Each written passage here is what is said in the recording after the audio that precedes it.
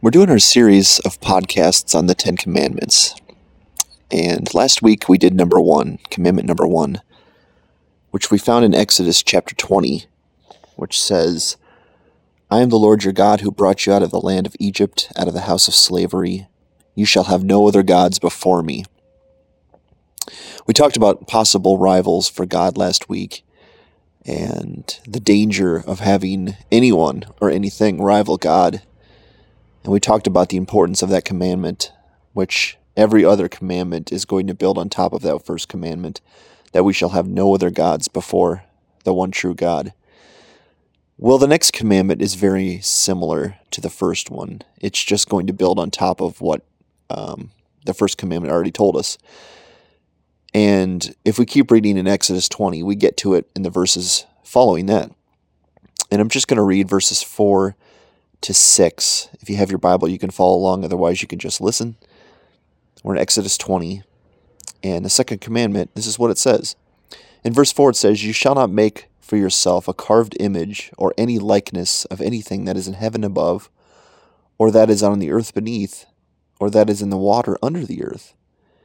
You shall not bow down to them or serve them.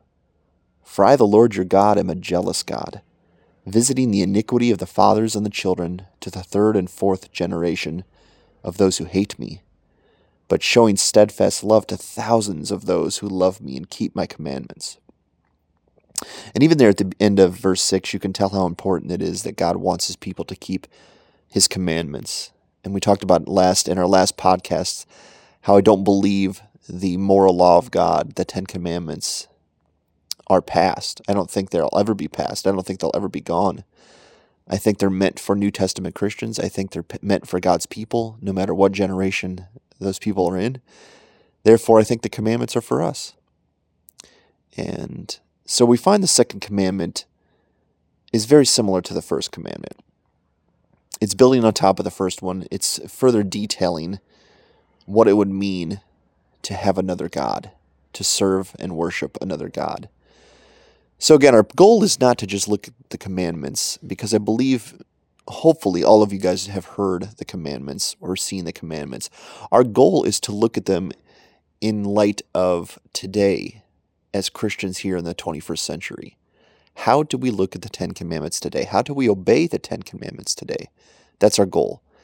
And again, I want us to be able to look at these in a fresh light and link them as much as we can to our own lives and how that might play out in our own lives if we weren't obedient to these commandments. And so the number two, again, just to restate it, is you shall not make for yourself a carved image or any likeness of anything that is in heaven above, or that is in the earth beneath, or that is in the water under the earth. You shall not bow down to them or serve them. For I, the Lord your God, am a jealous God, visiting the iniquity of the fathers and the children, to the third and fourth generation of those who hate me, but showing steadfast love to thousands of those who love me and keep my commandments. So the commandment is this: you shall not make for yourself a carved image, a graven image, some other translations say. You shall not make for yourself any likeness of anything that is in heaven or earth or in the water below the earth, and you shall not bow down to them and serve them. Well, this is a challenging one because I stated in the last podcast, I don't know anyone who does that. I have never been tempted to create a carved image and then to bow down to that image and serve that image as if it was God. That has never crossed my mind, even in my strongest temptations, to do such a thing. Now, we know in the Old Testament this actually happened. You know, God, he says in the first commandment that he was the God that brought them out of the land of slavery. And that's exactly what happened. He brought the children of Israel out of the land of slavery and brought them into the wilderness and got them through the Red Sea. I mean, some incredible things happened because God was protecting his people. It was such a resume of love and protection. But something strange happened. These people got into the wilderness and they forgot the true God. They forgot what happened. They forgot what he did. They forgot who he was. They forgot his attributes. They forgot his goodness and his resume of love in their lives. And, while Moses, and this is the ironic part, while Moses is up on the mountain getting these commandments from God, his people are down there bowing down and serving a golden calf that priest Aaron, had made for them.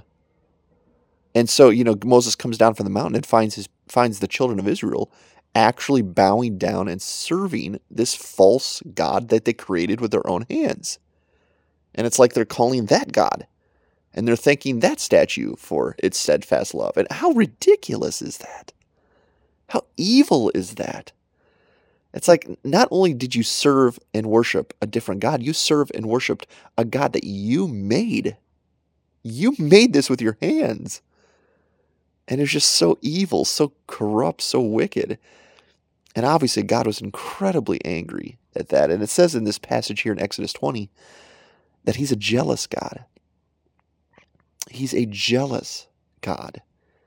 And that's one of those things I don't think we hear about a lot today. God is jealous. He's prone to jealousy. Jealousy is one of those things, when I think about it, it's kind of like a bad character trait for a lot of people.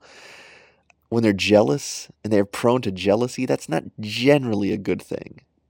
I guess, again, unless it's warranted and someone gives them a reason to be jealous, I guess we could give them a pass then. But if you ever just have a jealous boyfriend or a girlfriend or even a spouse who's just always prone to jealousy, always thinking the worst thing, that's typically not a good character trait. But obviously when it says that God is a jealous God, we know that God doesn't do anything without righteous reasons behind it. And so we have to think about that term, jealous God. And I'm sure we all know what the term jealousy means, but I actually looked it up. I looked it up on dictionary.com, and this is what the word jealousy means. It means a mental uneasiness from suspicion or fear of rivalry, unfaithfulness, as in love. A mental uneasiness from suspicion or fear for rivalry, unfaithfulness, as in love, as it's directed to someone or something. Think about that. So here's the image that we have to sort of understand. God is jealous because when people are creating for themselves gods and giving their love and worship and service to those things, God has this mental uneasiness from suspicion or fear of rivalry and unfaithfulness. Okay? So he's the true God. The children of Israel made this golden calf and started bowing down to this golden calf and worshiping that, and God is incredibly jealous by that. And you would go, well, I mean, in your right mind, you would go, well, God, do you really need to be jealous? I mean, it's a golden calf. The golden calf isn't really going to steal love from you. I mean, it's an inanimate object. Do you really need to be jealous, God? Yes. Yes, God has every right to be jealous, because what was happening is they were actually giving to that statue what only God should have received. Only the true God should have received. And it was just so evil. And it says God was jealous, and he says, because I'm a jealous God, and because you did that, or if you do that, this is what's going to happen. I'm going to visit the iniquity of the fathers on the children to the third and fourth generation of those who hate me. This thing is so bad and so wicked, it's going to trickle down to generations who had no implication at this at all. This is actually going to affect generations way beyond this specific generation, because this is so evil. And it's like, wow, that's incredibly jealous. That's incredibly angry that God was, and God gets when people are doing this. But again, you have to understand the mind of God here to some degree. You have to understand maybe what he's going through. And so I need you to, again, imagine something with me. Now, I don't have to imagine the scenario, because this is actually a reality in my life. But I need you to imagine that you have a spouse, okay? Not just a girlfriend or a boyfriend. That would work in a certain scenario too, but I need you to imagine that you have a spouse that has committed themselves to you, a spouse that has declared in front of God and witnesses that they will be faithfully yours until the end. Okay? Because that's what marriage is. It's a covenant. It's a commitment. And it's supposed to be faithful love. So imagine you have this spouse, and the spouse has declared to you and to God and to others that they are yours alone until the end. Okay? So in this scenario, you have this spouse, and something tragic starts to happen. This spouse who has declared their love to you starts hanging out with another man or woman.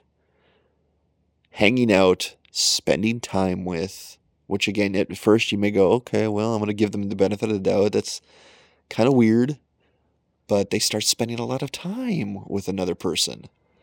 They start hanging around that person a lot. They start texting that person. They start phone calling that person. They start whatever, Facebooking that person. And they're hanging out and spending a lot of time with that person. Okay, well, I don't want to be a jealous husband, but if my wife was doing that, that would be weird. That would be unnatural. I would start to get jealous. And in that kind of situation, that jealousy wouldn't be wrong. But let's say it even goes beyond just hanging out. Let's say this goes to intimate areas. And I'm not going to go into detail, but this goes into intimate areas. Your spouse starts spending intimate time with another person and starts giving their affection, giving their love, giving their romantic feelings, giving even their faithfulness to this other person. And you find out about it. You find out about it either directly or indirectly that this is happening. This isn't some, gossip or anything like that. This is actual facts of this happening. Your spouse spending intimate time with another person.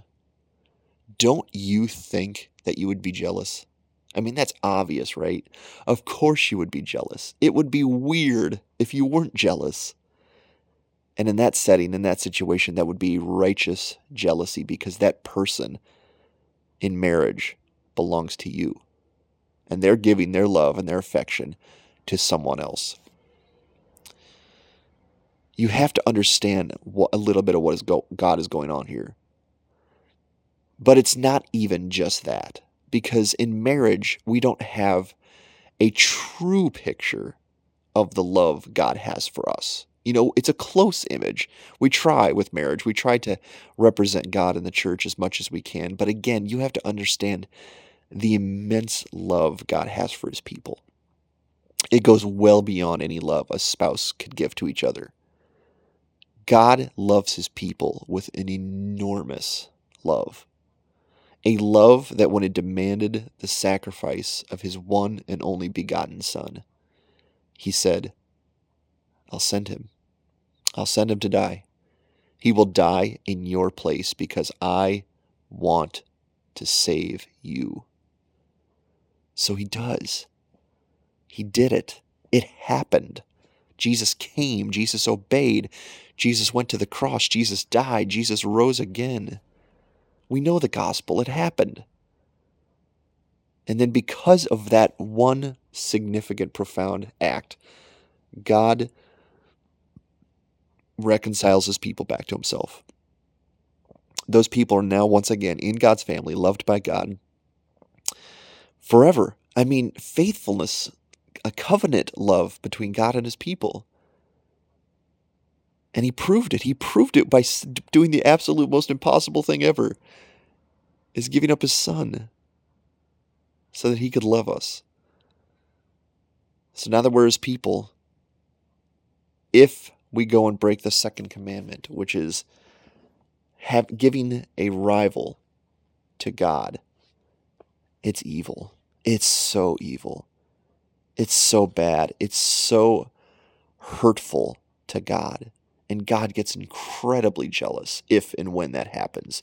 When his people, who he sacrificed for and loved over and over through sin after sin with mercy and forgiveness and grace, spend their time loving and worshiping something or someone else. May it never be. May it never be. See, but even in this commandment, something weird is taking place here, because it's not just someone or something. It goes to the position of an inanimate object that you create. What? I can understand a spouse falling in love with another person, with a heart, with a mind, with a body. But what if your spouse started giving that to an object? How creepy and weird and gross would that be? They're not just loving another person, they're loving another thing with love and affection and romance. Can you imagine such a thing? I can't imagine it. I can't. But that's exactly where you sort of have to go with this understanding of what God is commanding us here. It's so bad to give your love and affection to an idol, to a rival of God. We looked at that in the first commandment. Have no other gods before me, besides me. But in verse 4, in commandment number 2, he says, don't make for yourself a carved image or any likeness of anything that is in heaven or in the earth or in the water below the earth, and then start serving and worshiping that. And again, you start thinking, well, that's incredibly silly. Who would do such a thing? But again, it happened back in the children of Israel. They did it. If you read the book of Daniel, King Nebuchadnezzar actually did this too. He had a statue of himself made, this big, enormous statue of King Nebuchadnezzar.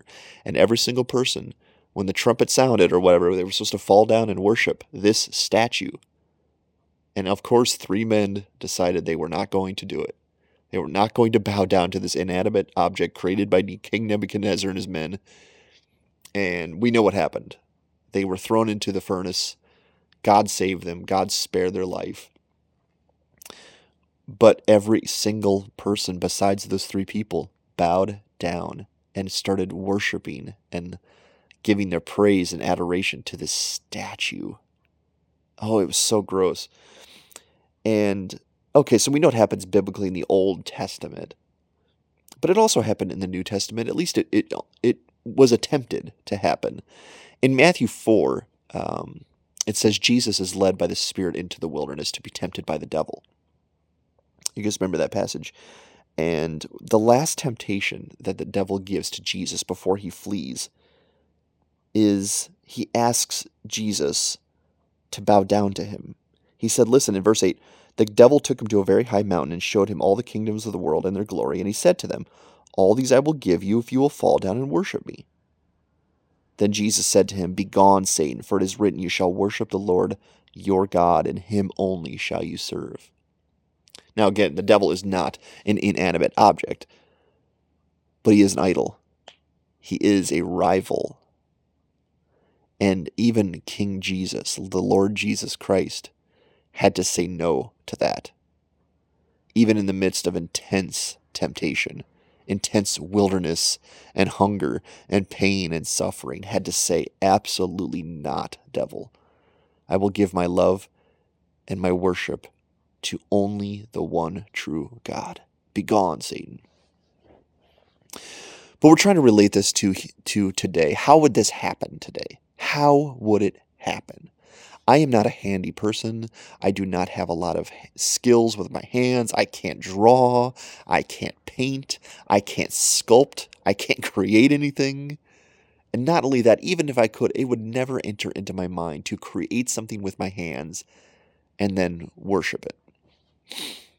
But I do think, even if you're not creating something with your own hands, this can happen in certain ways today. And I'll give you a couple examples. One obvious way, well, maybe it's not that obvious. One way that I kind of see this happening is in a lot of, so-called religions. They have these sort of objects of worship. And the interesting thing about it is they're even supposed to be of God. Crosses and saints and, relics and pictures and stuff like that are supposed to represent God. And those are very sacred and holy things, supposedly. And People keep those things in their home and wear them and pray to them and hold them in high esteem. And God is going, never, never, never, never, never do that.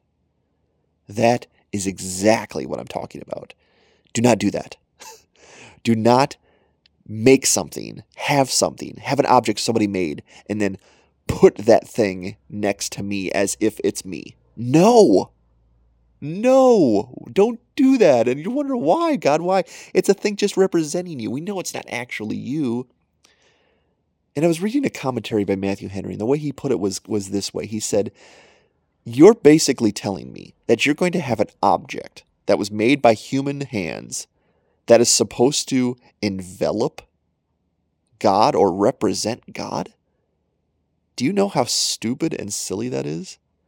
God cannot be contained to any fashion by anything made by human hands. So not even a cross. Not even a picture of Jesus. Nothing can contain God. God is more big and more profound and more glorious than you can possibly imagine. So when you take something, you go, you know what? I know God is big, but I can't see God. I want something I can see. I want something that's going to represent God. So I'm going to make this thing, and I'm going to act as if that is God. So I'm going to wear this cross, or I'm going to have this picture of Jesus. No, don't do it. Do not do it. Is it always wrong to have a cross around your neck? I don't know, because I don't know the hearts of the people who do those things. But may it never be that you are trying to hold God within an object or represent God by an object that man made with his own hands. Guys, it's just so bad. It's just so evil. It's just never meant to be. And when God sees people doing it, he gets jealous, because you're actually now giving love and worship and devotion and adoration and praise and whatever else to an object that sinful man made with his hands. And God is going, are you kidding me? You're going to put that thing next to me and act as if we're similar? I am not similar to some man-made necklace of a cross. I'm not. I'm not similar to a picture of flowing lock Jesus. I'm not like that. I have nothing to do with a painting, nothing to do with a sculpture, nothing to do with a symbol. I am God. Don't you dare try to represent me or hold me or envelop me in an object. Okay, so that's one way. One way is to just start representing God in weird ways with objects, and just don't do it. It's just bad. And it's exactly, I think, what the commandment is trying to advise us against. But I also think there's other more subtle ways than that. I mean, we're surrounded by objects. We use them for everything. I mean, everything we have today is a tool for something. I mean, we use tools all day long. We have possessions all around us. We're in America, which means we're fat and lazy, and we have possessions all around us. We're greedy and materialistic, and so there's just always stuff. And it's sometimes gets weird when some of that stuff that could be a tool and a blessing to use back for God turns into something we love and worship and serve and adore and praise and spend all our time thinking about. And I mean, I could start making lists, but I'm trying to think of something that would kind of be what I'm talking about. Maybe a computer or a cell phone, maybe a TV, maybe a hobby. Anything like that it's just an object. And again, those objects aren't necessarily bad, unless you use them for evil. It's not necessarily a bad thing. But when you start giving your time and your love and your attention to an object made by human hands instead of a God that your heart and your hands and your mind were created for, it's so bad. And that can happen so subtly. And I'm holding a cell phone right now because this is what I'm using for my microphone. And so that's the one on my mind going, man, we are, a culture that's saturated by cell phones. I mean, we can't go anywhere without these things. I mean, these things are our livelihood. It's almost like I don't know how to function without my cell phone in my hand sometimes. It's like, man, do you realize human hands made that thing? Do you realize that's an inanimate object? Do you realize, yeah, it can do some stuff, but there's not even close, not even on the spectrum of what God can do? And then sometimes we act like our cell phone is more important than God. We give it more time than we give to God. We give it more attention than we give to God. It's like, man, I'm so busy. I'm crazy busy. I have no time to get into scripture today, but I have time to get on my cell phone today. Do you see how it happens so quickly and subtly? And God is saying in the commandment number 2, don't make for yourself a carved image, or don't have a carved image made, or any likeness of anything that is in heaven above, or that is in the earth beneath, or that is in the water under the earth. Don't bow down to it. Don't serve it. I am the Lord your God. I am a jealous God. I visit the iniquity of the fathers on the children to the 3rd and 4th generation of those who hate me. And again, hate is a strong word, but it's like that's what you're doing. When you're giving your love and attention to a rival of God, you're practically hating God. But in verse 6, he says, but showing steadfast love to thousands of those who love me and keep my commandments. When you are careful to serve and worship the only one true God, God gives you such love. He gives you such affection. He gives you such compassion, such grace. When God sees someone that is careful to obey his commandments, he's going to go the extra mile. He's going to bend over backwards to help that person, to love that person, to aid that person in doing that thing. And it says, I think this is kind of cool. It says, verse 5 is kind of a negative thing. He visits the iniquity on the fathers of the children to the 3rd and 4th generation. I mean, that's probably dozens, maybe hundreds of people. But then in verse 6 he says, but showing steadfast love to thousands of those who keep my commandments and love me. And it's like, yes, God is a jealous God. God hates evil. He hates wickedness. To be a holy God, he must.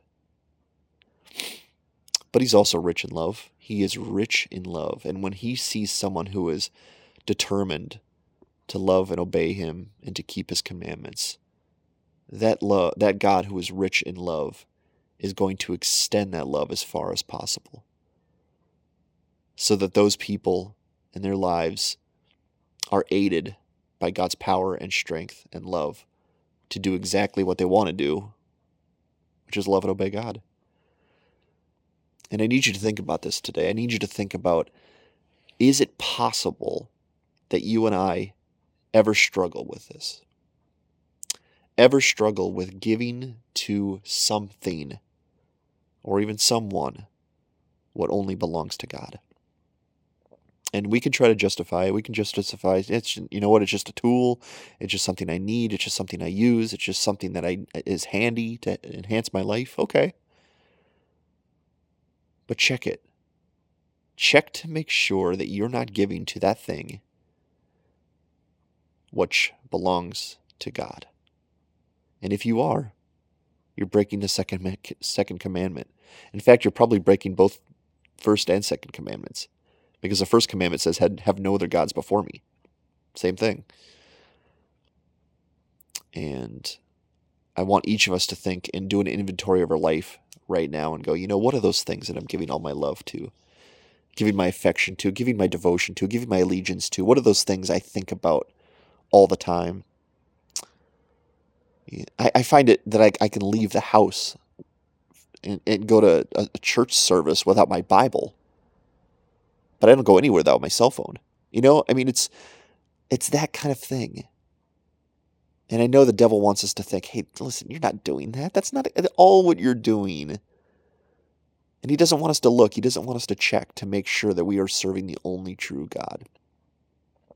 But I'm asking you to check. I'm asking you to be honest and to search your life and heart and go, who am I really serving with my life and my heart and my time and my praise and my worship and my service? Is it God? And if it's not, we need to repent. We need to confess that it hasn't been, either for a long time or for a season, and we need to get back with God, serving and loving only Him, because He is a jealous God. And when a God full of that much power and strength gets jealous, that is not a God you want to find yourself against. But when a God that is full of that much strength and power, and you find yourself on the loving side of that God, the love is immense. It's deep. It's real. It's incredible. It's overflowing. And one simple thing changes that fact. Obey His commandments. Love Him and obey His commandments. I hope this has been a blessing to you. Next time we'll look at commandment number 3. And I ask you tonight to do whatever you can to stay loyal and faithful to the God who brought you out of slavery and set your feet upon dry ground through Christ Jesus. Thanks for listening.